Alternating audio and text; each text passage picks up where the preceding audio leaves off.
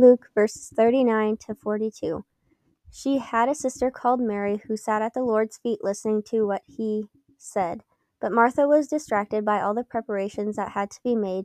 She came to him and asked, "Lord, don't you care that my sister has left me to do all the work by myself? Tell her to help me."